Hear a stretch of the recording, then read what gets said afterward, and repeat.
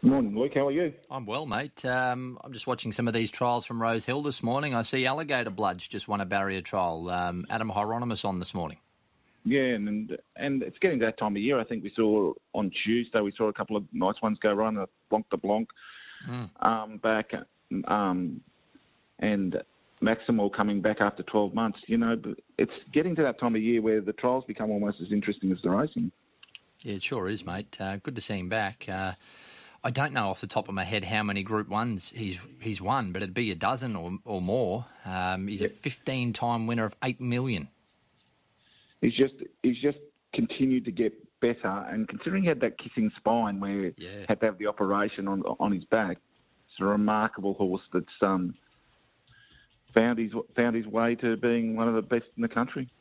Mate, I think Adrian Bott deserves a bit of a slap on the back for how well he's going. I mean, we know Gay is a Hall of Famer. She's one of the best ever, and she's still a big part of that stable. But particularly in Sydney, Adrian really is calling the shots now, and day to day, he's the one who's got his fingerprints all over these horses, and I just feel he's doing a super job. And yes, Gay will always be talked of as one of the greats, but I feel like Bott is certainly going to make his name as well, and I can just see their stable continuing to be a massive force in Australian racing for many years to come. The good thing about Adrian is that he doesn't overplay his hand. Like we all know, Gay's very enthusiastic and can come out with the statements, and I think that's where she's great for racing. But Adrian, he just gets there, does the job, and you know he knows his horses, and you can just see with some of these preparations, you know, there's a slow build up into it, and they get it right. They've got the right mix, I think. Absolutely. Some names, new names in Sydney racing there this morning at the trials as well. Stefano Kirchi has trialled a horse. Another name there that I'm not too familiar with as well that I read earlier. So you see this, a lot of these riders from overseas, the likes of Dara Keenan, etc., from the UK, from Ireland, this time of year they come over for a bit of experience. And some of them are race riding, some of them not. But I mean, it offers so much opportunity, Australian racing, doesn't it? Whether it's on a full-time basis or just an experience for a jockey or for a horse person, an assistant trainer, or even if you're just a strapper, just offers so much opportunity, doesn't it? Yeah, and what it does, and you'll find this with any jockey that goes overseas and gets a new experience, it's a different way of doing things. You pick up different ways of riding. Like I know you and Alicia come from Singapore, and I'm sure there was Alicia picked up things there that she wouldn't have learned in New Zealand when she was riding over there. Like it is a melting pot racing, and you need to have a look at how things can be done differently, and you know that's what these people are over here. They're learning how we work on a circle rather than on straight gallops. A lot of them, so it's a different way of doing things, and there's no right or wrong way as long as you can get the best out of your horse. Spot on. On Jockeys, Rose Hill Saturday will certainly feature names that we're very familiar with, but they take centre stage. Tom Sherry's on a number of favourites. Jet Stanley rides the 250 favourite in the January Cup, which is the feature race at the weekend worth $200,000. So this time of year, these jockeys get their opportunity, and certainly Jet deserving of that. He works very hard. He's apprenticed to Neesham there, and he can ride light, so he takes the mount there at 53 kilos on Naval College. Yeah, and an interesting one. I guess when you look at that race, we've got the up-and-coming stars that are sort of coming through their grades and getting to open class against a horse like Nuncy's that's been around nearly every carnival, and sort of gives them a benchmark of where they would stand against those horses coming through. So, interesting race. Sam Clipperton also he's only got 5, but he's looking at a horse like Gallant Star as a horse that will take him to a big race during the carnival. He's very confident it's right up to country championship level, and you know this is the next step for it on Saturday. So he rides Nuncy's. He's been going out to Chris Leese's place and riding a bit of work. He's got a farm up north. He goes up, stays the night there, and then goes in and rides a bit of work at Chris Leese's. So Sam working very hard to get those rides. It's so competitive in Sydney. You know, you've got those top ones, but that next 5 or 6 jockeys, they're all tussling to become, you know, to jump up into the Tommy Berry, James McDonald, Nashville level. You know, so yep. It's just a real opportunity for these young jockeys to show their talents without the big names there. On Sam, one of his key rides at the weekend will be Louisville in race 6, horse number 8. He's been the bridesmaid his last 3 starts, a winner first up at Canterbury. I'm sure they'll be hoping that ratio of placings to wins just starts to swing towards wins. But I guess with his racing style, it's hard for him to win all the time. But Barrier won at the weekend. I just wonder, out to 1,800 metres, can he settle that little bit closer and give himself a chance to pounce? He seems to get caught flat-footed in his races when they sprint, and then he sort of goes through his gears and really attacks the line late. Like over a mile, he just hasn't been able to do that. I think there's been 2 or 3 times where he's been the strongest to the line, but you know the race is run and won by then. So I think 1,800 and 2,000 will be his trip. It's just whether the inside is a good barrier for him, because I think he's a horse that has to get out and roll. Yeah, true. I agree with that.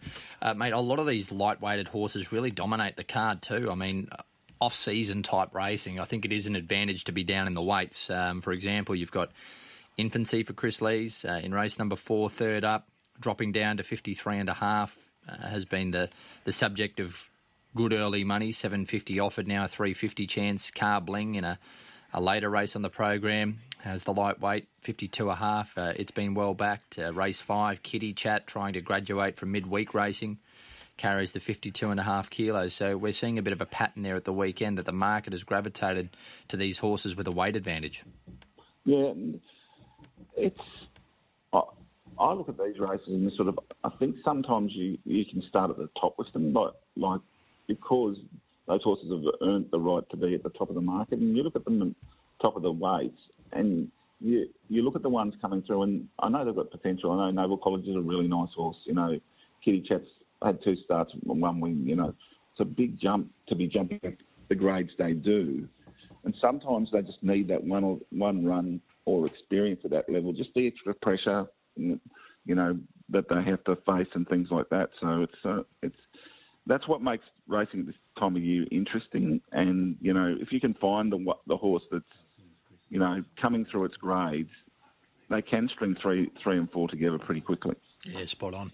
I see Estadio Mestea has a new stable now with Joe Pride. He runs in race 8, number 9 at the weekend, formerly with Waller, and he just didn't quite live up to that early promise last time in, but it wasn't like he was going awful. His runs were still quite good, but it appears he's changed ownership there as well, and a new chapter of his career. He's won a recent trial at Warwick Farm there. Yeah, he's gone through, I think he went through the English sale there, English digital sale. So, you know, Joe Pride, a master of getting these older horses and getting them to get the to take the next step. So we'll see what happens, and it's one of those, again, another race where you look at it and go, well, where does he fit in, and is he going to go to that level that we all thought he would? It'll be interesting, won't it? Whether he can. I'm just trying to find out what they paid for him online, but it doesn't display. So unsure how much he cost via that dispersal sale. But yeah, look, a change of environment. Warwick Farm's different to Rose Hill and vice versa, so that might just help him.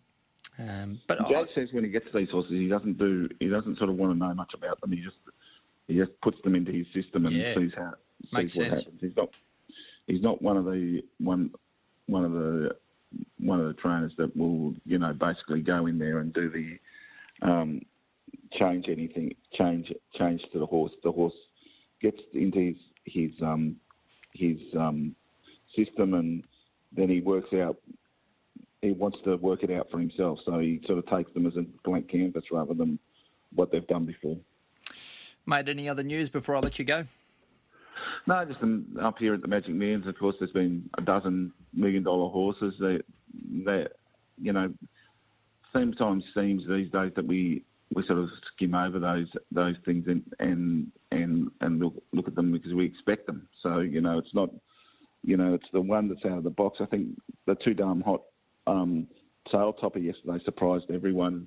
1.9 million. I think there was 5 different bidders over $1 million, which is just amazing. So obviously attracted a lot of interest, and he found a home at Kieran Mars. So the sale continues for the next couple of days. I'm sure we'll see numerous other $1 million horses, but it's what they do on the track that counts for punters in particular, and they don't know their price tag when they walk into a stable. Yeah, driving home from Warwick Farm last night, I was fantasising over owning a written by or an I'm Invincible. Just imagine it'd be some ride on the track, and then after that you could retire and just enjoy the fruits of their progeny. So it'd be cool. A listener just texted me too and said 65,000 for a Stadio Mistaya. So I'll take that on. Well, one Saturday win and you're almost out of it after. Yeah. So that's the beauty of that. And, I'm sure there's a few more wins left in him.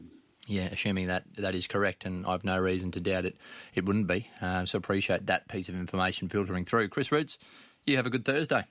No problem. Thanks. See you, mate. Bye.